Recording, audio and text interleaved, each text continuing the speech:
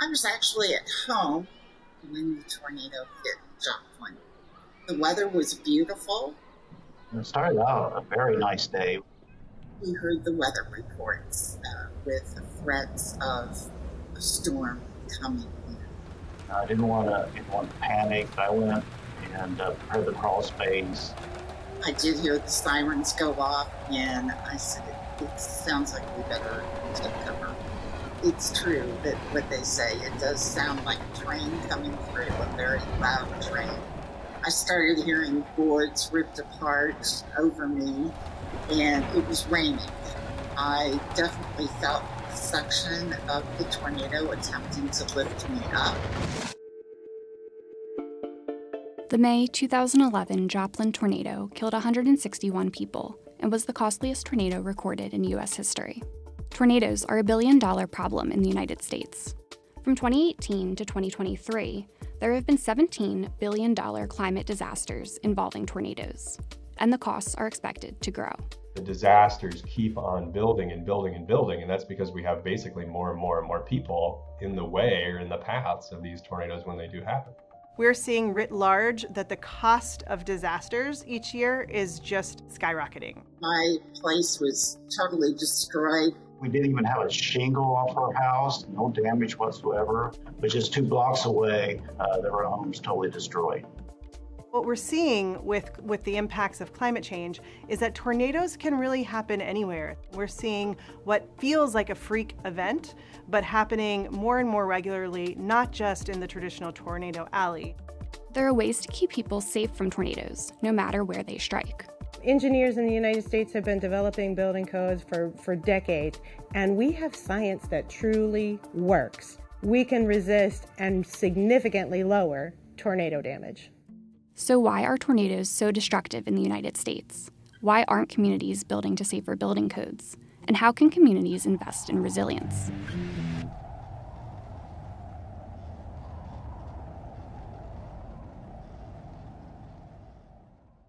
The United States sees about 1,200 tornadoes each year, more than anywhere else in the world. These violent events are deadly and destructive, damaging homes, businesses, and infrastructure. Tornadoes are a big problem in the United States. In 2022 alone, the U.S. experienced 2 separate billion-dollar tornado outbreaks. Severe weather, including tornadoes, hailstorms, and straight-line wind events, caused $7.46 billion in property damage in 2021. The U.S. saw 6 times more billion-dollar severe storms in the past decade than in the previous 2 decades. Those are the storms that produce tornadoes. For a tornado to form, certain weather conditions have to be present. Sort of very similar to baking a pie. You have to have flour and sugar and water and eggs. For tornadoes, you really need an unstable atmosphere, so very warm and humid air near the surface of the ground. You have to have wind shear, different wind directions at a bunch of different levels in the atmosphere to create turning of the wind with height. All of those ingredients come together to form special types of thunderstorms called supercells, which have the potential to produce tornadoes. Based on estimated wind speeds and damage, tornadoes can range on a scale from EF0 to EF5. This rating scale came to us because wind engineers went out into the field to look at the damage. And then based on the damage, they were trying to predict what the wind speeds are. So we have developed this system based on how the buildings react. So that means the tornado's rating is directly related to the resilience of the buildings in the community it hits. On May 22, 2011, a powerful EF5 tornado hit the Joplin, Missouri metro area. The Joplin tornado caused $2.8 billion in damage, or almost $3.8 billion in 2023 dollars, making it the costliest recorded U.S. tornado. That was St. John's Hospital. This is a parking lot. There were cars there, completely packed. The cars are now strewn everywhere. As far as the eye can see, 360 degrees of devastation. 7,500 residential dwellings in the city were damaged or destroyed. According to the Joplin Area Chamber of Commerce, 553 businesses were destroyed or severely damaged in the tornado. But Joplin rebuilt. Rebuilding is a very long process, and it's one that is arduous. It oftentimes takes years to be able to rebuild communities, homes, businesses, and it takes communities coming together to really think about the future and what they're going to do differently to build more resilience into their communities as they move forward. Recovery is a marathon, it's not a sprint. We look at this as an opportunity. We have a new hospital. We have new schools, modern schools that are educating our future workforce. But we never want to be satisfied. The central Great Plains of the United States, including states like Kansas and Texas, have historically experienced more tornadoes than anywhere else. There's a whole middle of our country that people refer to as Tornado Alley. And these are places and communities that have for many years been preparing for tornadoes. But tornadoes can happen everywhere. Here's where they hit in 2022. If you were to ask 1,000 tornado scientists where Tornado Alley is, they're all going to give you different definitions. The reality is that all 50 states, including Alaska and Hawaii, receive tornadoes. Not all of them receive them as frequently, right? But all of them can have tornadoes. Places in the Southeast and Midwest have seen an increase in tornado frequency over the last 4 decades. Over the last 50 years, places like Texas and Oklahoma, again, kind of this traditional perception of Tornado Alley, they've gone down there in terms of frequency. And they've gone up in a place like Tupelo or Memphis or Jackson, Mississippi. That is really important because we have way more people living east of the Mississippi River. And so basically we have more targets, more exposure, more vulnerability where these tornadoes are happening. And that creates more and more tornado disasters.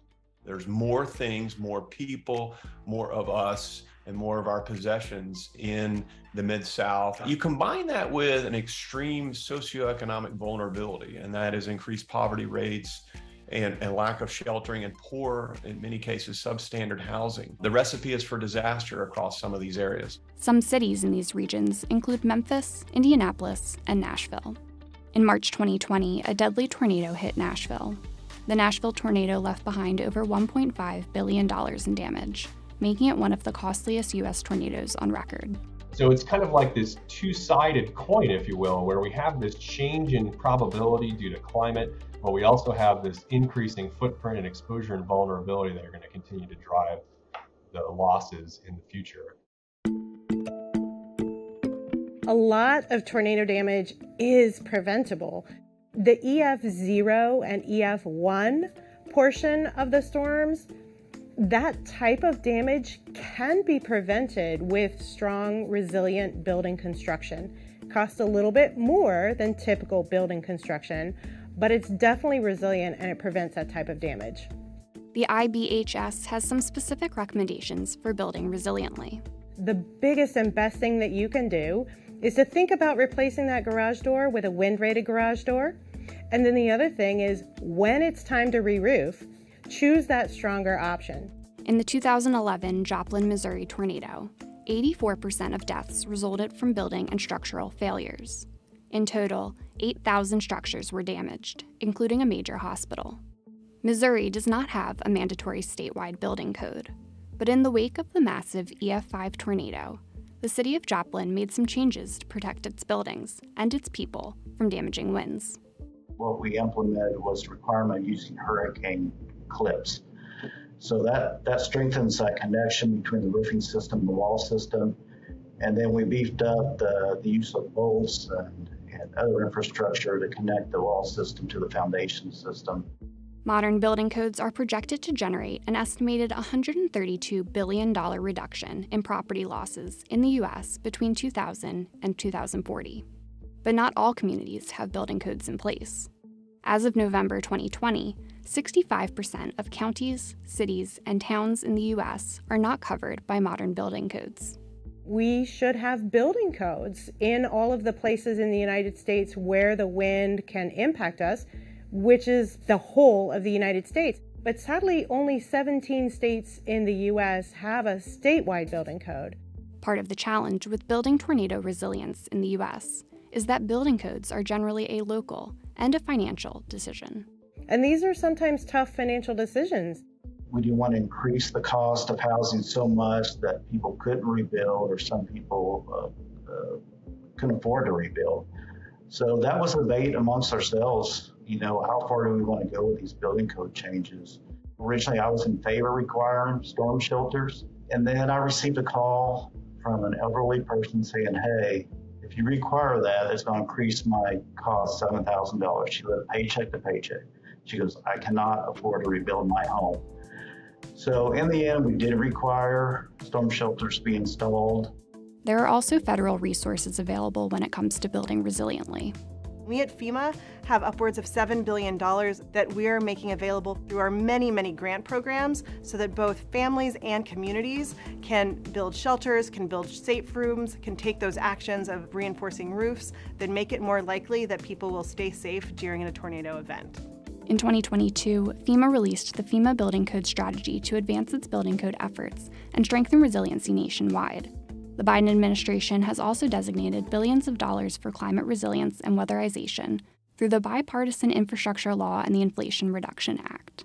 The Biden-Harris administration is putting even more resources into helping communities take action. Each year we see millions of dollars in applications from communities and from families through both the BRIC program, but also the Hazard Mitigation Grant Program that FEMA runs, as well as many others. I'm so blessed. And, that was an issue for so many, we hope, is that they're seeing all the good that came as a result of this tragedy. And there's some guilt about that, right? And I'm grateful.